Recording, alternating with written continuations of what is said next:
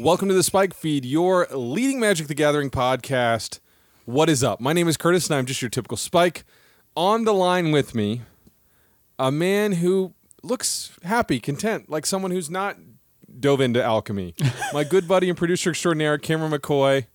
How you been, man? Dude, great. You know, I wish sometimes, just sometimes, the listeners could just get a soupçon of the joy I feel having a conversation with you about the dumbest, most inane things. It's the best.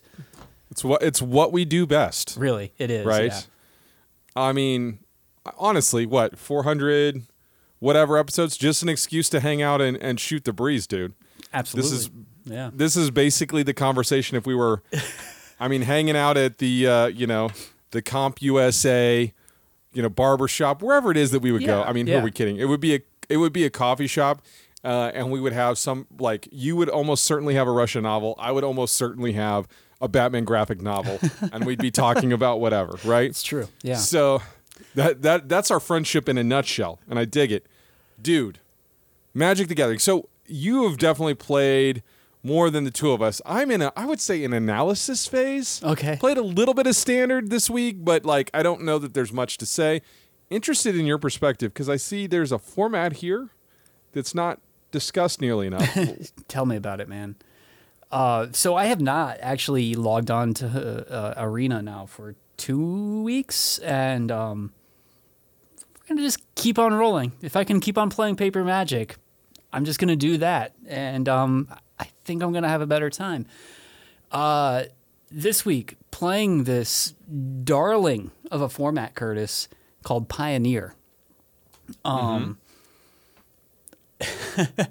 have not had this much fun playing some games of Magic in a long time.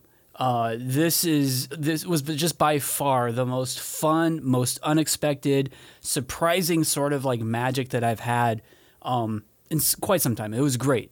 So you can get in to a very good blue-red deck for depending on like what you have to begin with. Like if you are a modern player and you have some of these cards, or if you've been playing Standard, I think you can get into some of these decks for like sub $100, and it's awesome.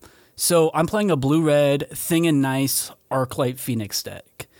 The only thing I needed to buy for this deck were the Arclight Phoenixes, just because I've never played them in Standard. So I dropped $35, and I won my money back and then some. Playing a very, very fun deck. And after I was done, I got home, my wife was like, "What's up? Normally you're so angry after going to a Magic tournament. And you seem happy and jazzed." And it's like, yeah, I was, just because I had such a good time. I ended up going 3-2. It was a very long night, but played against some really interesting things. Both of the games that I lost against were to a Winota deck, and I just forgot that Winota was a thing. It's a very good thing, and it works really, really well in the context of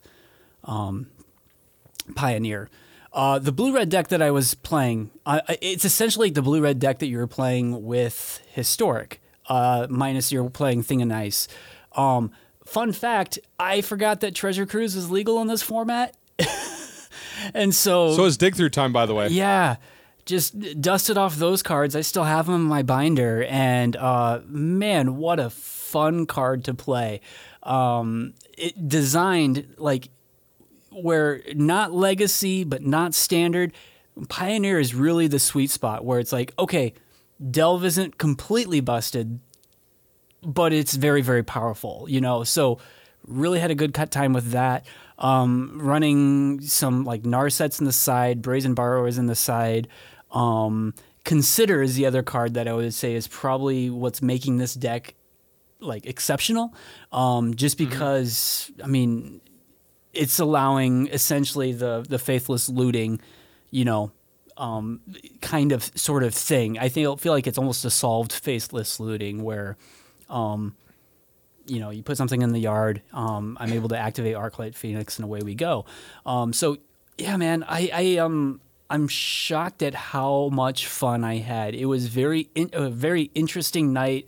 I played against, like I said, 2 Onoda decks, 2 Burn decks, and I don't know, like a black-green Gilded Goose deck, Trail of Crumbs deck. It was essentially the Sacrifice deck sort of thing with Cauldron Familiar, but it was doing something that was kind of interesting. And then using like Bolas Citadel to essentially just cast everything. So anyway, dude, I have not played Pioneer nearly enough. And the only thing that I was upset about afterwards was like, this could have been an arena. The historic or whatever they were doing with that could have been this, and it would have been so great. And maybe we'll still get Pioneer at some point in arena. But just getting that taste of like what a really interesting non-rotating format with like this little segment of the history of Magic. Super fun. I would also point out, like, look, it's hard not to talk about Pioneer without talking about what might have been. Yeah. Right? COVID obviously impacted the format, but, like, it's hard for me to imagine them doing Pioneer on Arena and it not being more successful than what they've decided to do with Historic.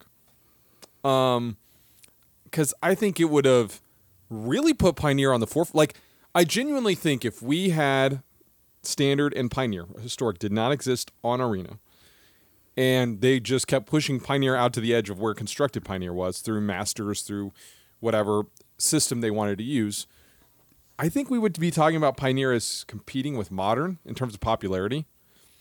And it just feels like a swing and a miss.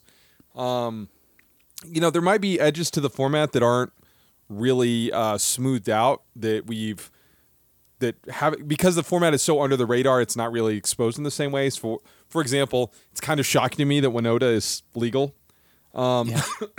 Because there's no fetch lands, Treasure Cruise I kind of buy maybe a little bit more, but nevertheless, Treasure Cruise is no joke. No. It's got credentials.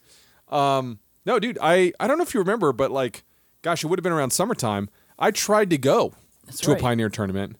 And I have Phoenix. I have Blue-Red Phoenix ready to rock and love that deck.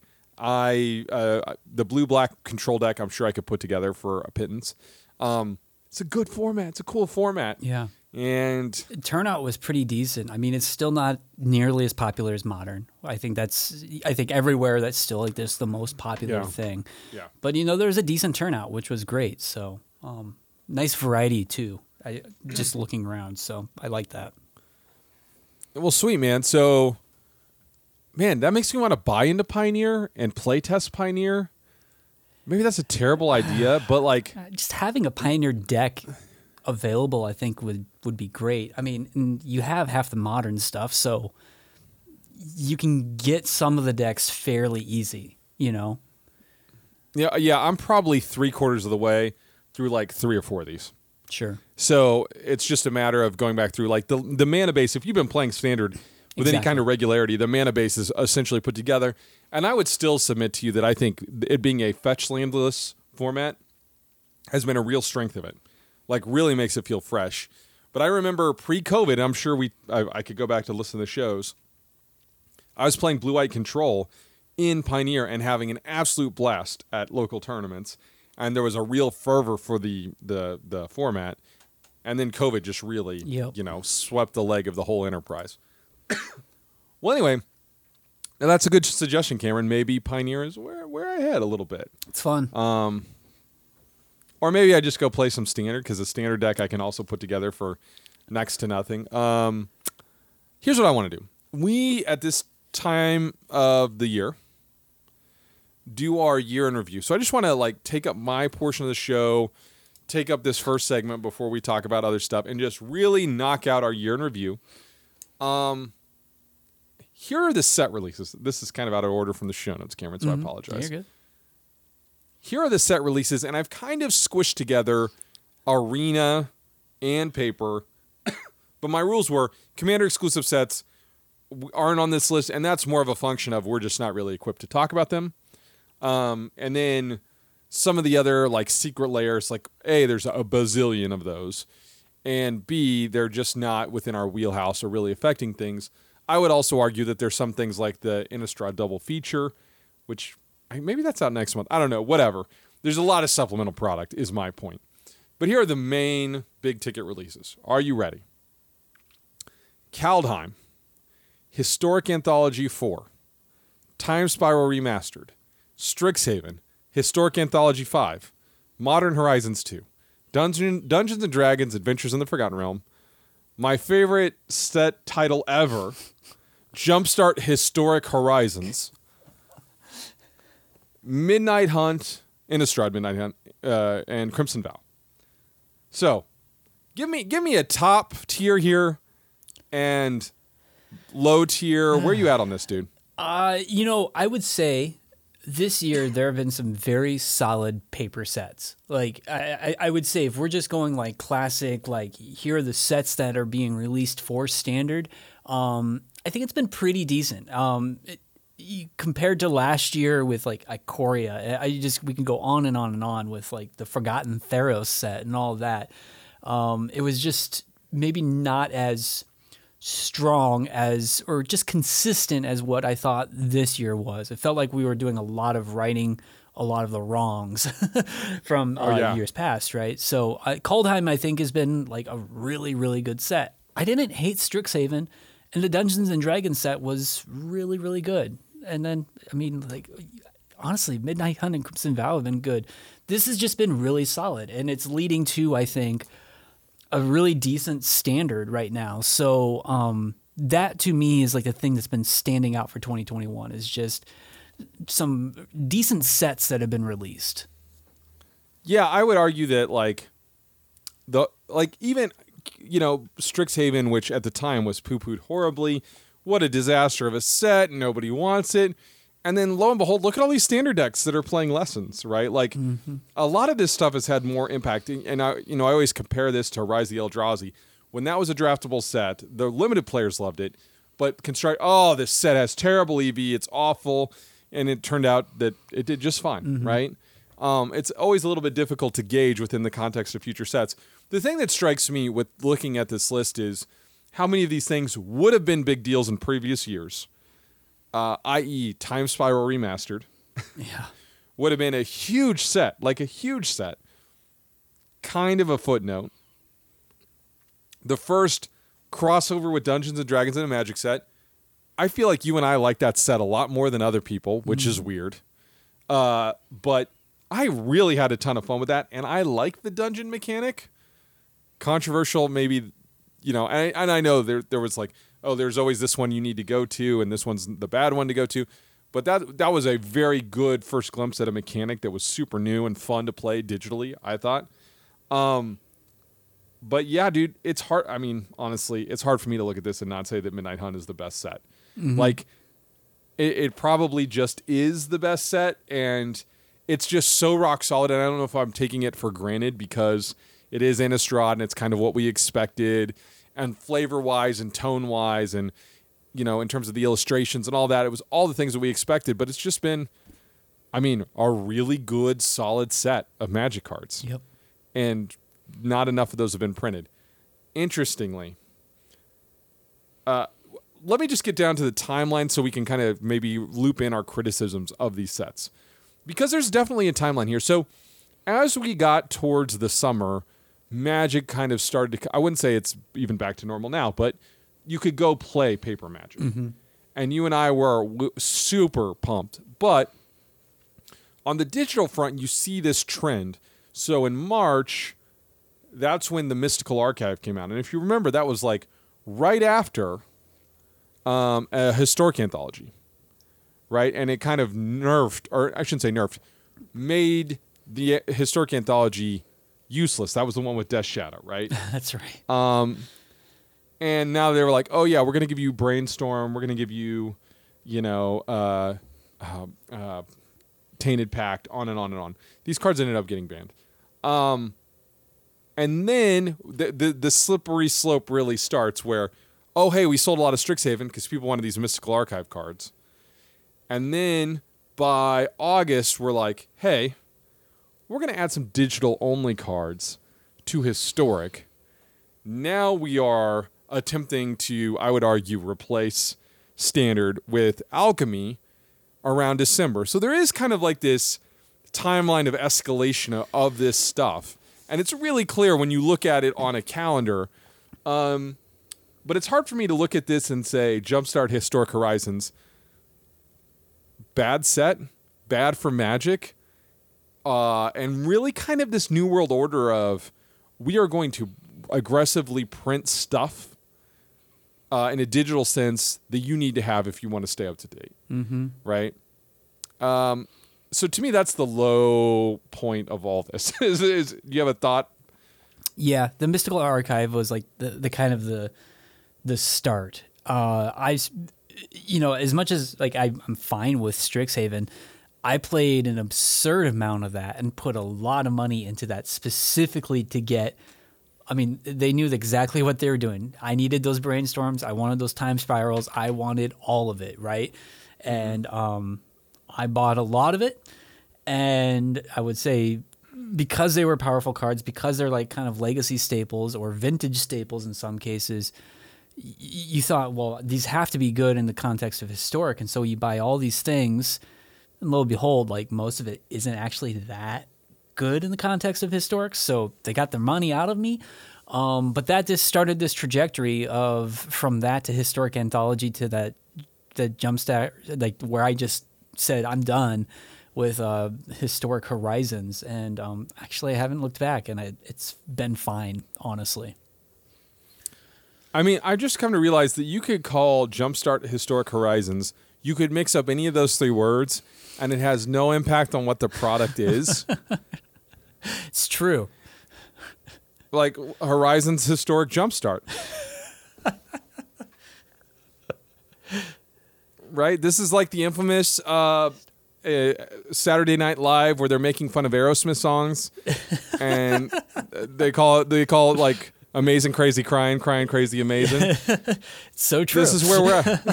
This is where we're at. And again, it just not to bang this drum too often, but it just indicates that there's just a real lack of focus or vision where I could look at a title of a set for I don't know how many years and be like, it takes place on this plane. It's about this. This is the theme. This is just three words that actually have no connective tissue whatsoever, and it is just marketing vomit. Mm-hmm. And it's hard for me to look at this. Now, look, Modern Horizons 2, there's some blame to be laid there too, but it is very much existing within the paper world, and it was a continuation of a problem with Modern Horizon 1. It is weird to think about that we went through all that with Modern Horizons 1, Hogak, whatever, and then they went back and almost did the exact same level of pushing. They did. And I don't think that's on accident, right? So, well, how else are you supposed to play those cards in your new Legacy deck? You got to push it. You got to make something better than Delver, man. Oh, dude, Delver's not even. He's the persona non grata of Legacy. All right, so let's talk about cards that we lost in 2020. In memoriam. 2021, right? And this isn't that like amazing. So Historic, Omnath, Uro, right? I'm not going to count the Mystical Archive cards as banned, right? Mm-hmm. Thassa's Oracle, Time Warp, Brainstorm, Tybalt's Trickery, and currently, I've forgotten this, Memory Lapse is suspended. Not banned. Honestly, you could tell me 5 years from now, did you know they suspended Memory Lapse? And I'd be like, oh man, forgot, right? It's so it's don't you see, Cameron? It's so different from a banning. It's so different. Well, it's going to be because they can rewrite the card now and just make it do whatever. Yeah. So you put it back on top, and then they get to shuffle and draw a card, and it's still memory lapse. So elegant. It's great, right? What is weird, so in Modern, there were substantial bannings in February, and I had forgotten about this. Field of the Dead, Mystic Sanctuary, Simian Spear Guide, Tybalt's Trickery, and Uro all banned, right? And that was also the month in which Dreadhorde Arcanist, which again, yeah, Oko got banned in Arkham's Astrolabe, right?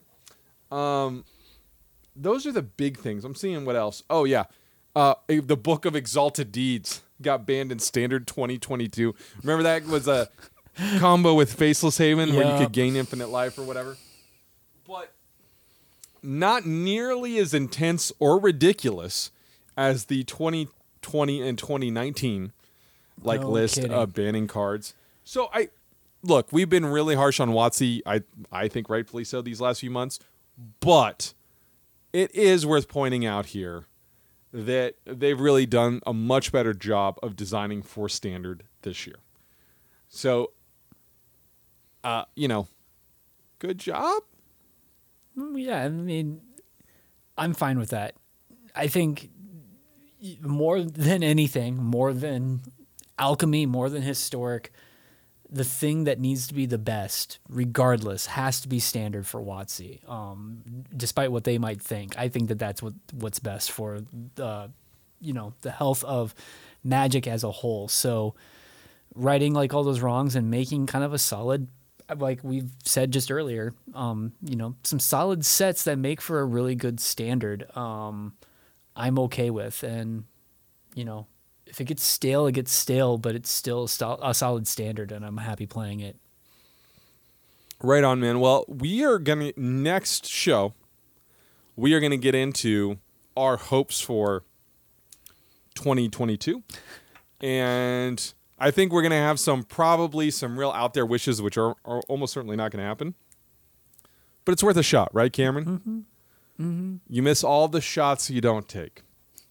So, let's get out of this segment, come back, talk about what else we've been up to this week.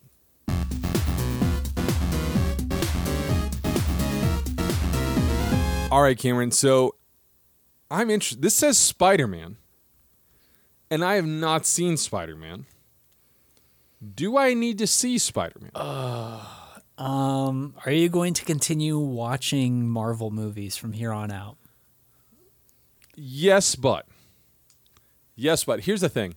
I have not seen Eternals yet, and I feel like there's another one that I've missed, but I've not put the priority on it to catch up the way I have in the past, purely because I'm much more interested in watching these things from home than on a movie theater screen.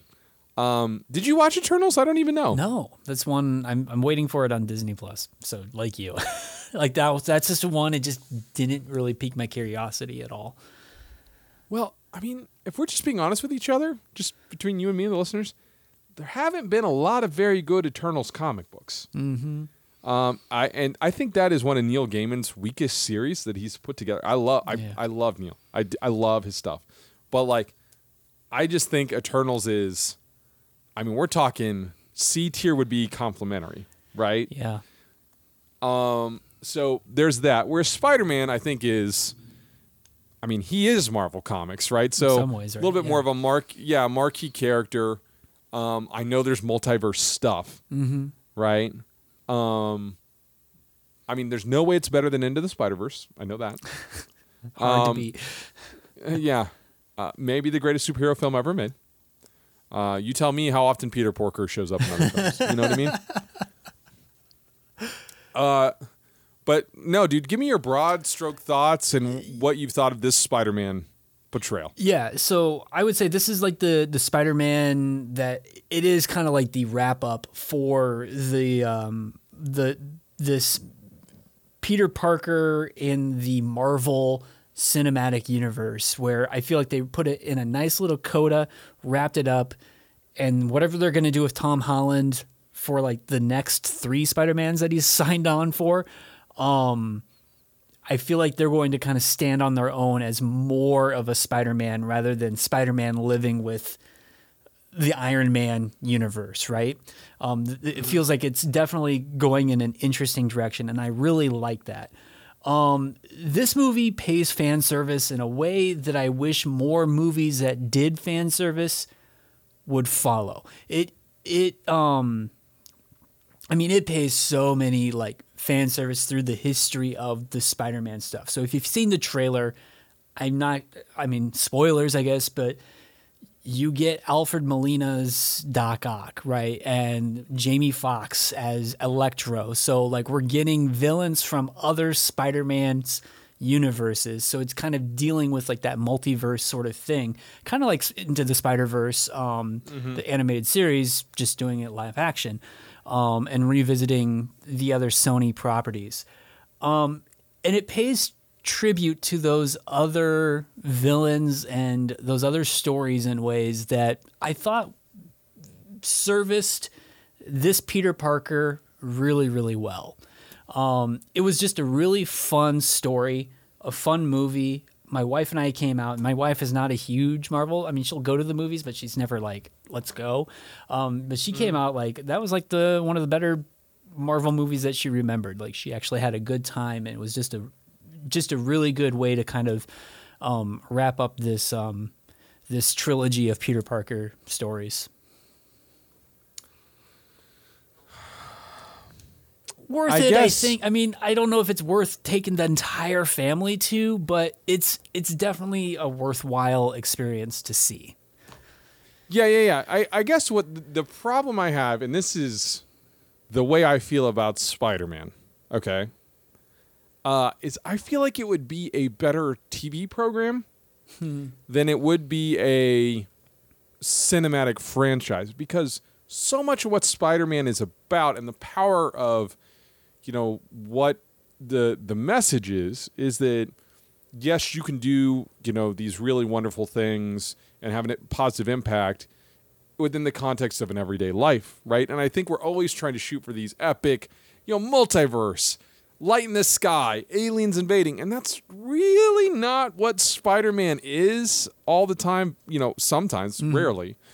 And so, whereas I think like the Daredevil series, which I love, like almost too much, and like the Hawkeye series now do a much better job of keeping things, I wouldn't say all the way grounded, but more like street level, if you will. Yeah. And that's really where Spider-Man has lived. So I would really prefer that Disney head in a direction where they do a prestige TV show with Tom Holland. I don't think they're going to, because, you know, now this is just such a juggernaut of a franchise. Yeah. But that's the thing that's always kind of bugged me, whereas I would argue someone like Captain America kind of lives within a Tom Clancy film at all times. It just kind of fits better within the context of a movie. Same with Iron Man or whatever. But no, man, I'm going to see it. I'm going to see it with my family. We'll probably watch it when it comes to Disney Plus, like we did with Shang-Chi. And that's just the economics. Yeah. Like movie theaters have gotten really expensive to take 4 people to. Like, and I can order like the most amazing barbecue like meal, eat it at home while we watch a movie, and it's like half the price. I was gonna say, and you still have $40 left over. Yeah. I mean, it's just gotten way out of hand, and you know, I know it's kind of in vogue for some people that are in movies to blame franchise movie making and superhero movies for like the collapse. It's like, maybe you guys aren't realizing the effect of, I have a nicer screen in my house, and it's cheaper to watch in my house. Yep. Like, just saying. I don't think Iron Man is what caused that problem. So, Cameron, I do want to update you on Wheel of Time. Yeah. So, there is one more episode to go of the season, and I don't even know how to describe. So, first of all, I love it, like, deeply, but it is one of the most wildly inconsistent shows you will ever see. Like, there are times where it is even or past some of the best moments in Game of Thrones. And then there are moments where it feels like you're watching Riverdale on the CW. And it's amazing, like, the massive vacillations in what it is. And I would maybe just put that up as, this is the first season. And it's not like Game of Thrones was super consistent its first season either, right? But there is a cold open for the most recent episode, which I think is episode 7 or 8. And it is the best action sequence I've ever seen on a TV show ever. It is, they apparently bought this new kind of camera that can travel like over 6 feet in focus in less than a second. And so it moves around the fighters like as the choreography is happening. So it ends up being this really clean fight choreography that's really clear to watch. And it was just like stunning. So if you're not going to watch any of it, just watch the cold open for the latest episode. It's like 3 minutes and it's like awesome. This like pregnant woman fighting off these other people while she's in labor. And it's like, it is just really like something you've never seen. And it's, you know, there's no real acting, like spoken acting, I should say. But the instant it gets done, it's like, I don't know who shot that sequence, but we need to find them, give them a Conan script and go, because this is amazing, right? And some of the performances, especially like there's a guy that plays kind of the main bodyguard of the lady wizard in this, his performance would stand up to anything in Game of Thrones. But then some of the kids that are like, you know, upper teenage kids, like again, it just feels like you're watching, you know, CW Fair, and it's like, wow, this is like weird. Amazon has got all the money. I don't know if you're aware of that. Yeah. So on a production value, like it's really, really, really astronomically high, but still a recommend, still really good. The lore is crazy, crazy deep. And then you get into these moments where you're like, hey, that's just like Game of Thrones, or that's just like Elder Scrolls, and you forget that this happened before all those. Yeah. Yeah. But it just feels like later on because of the timing of the show. So still a recommend. Watch that one action sequence. I can't remember the name of the camera, and that's killing me. But it is super cool. I knew you'd love that part. So, Cameron, if someone would like to get at you and talk to you about all the different multiverse possibilities for this show, where could they find you? They can find me on Twitter at Cameron_McCoy. And I am at Curtis Now. Our official show feed is at SpikeFeedMTG. We'll check you guys next week.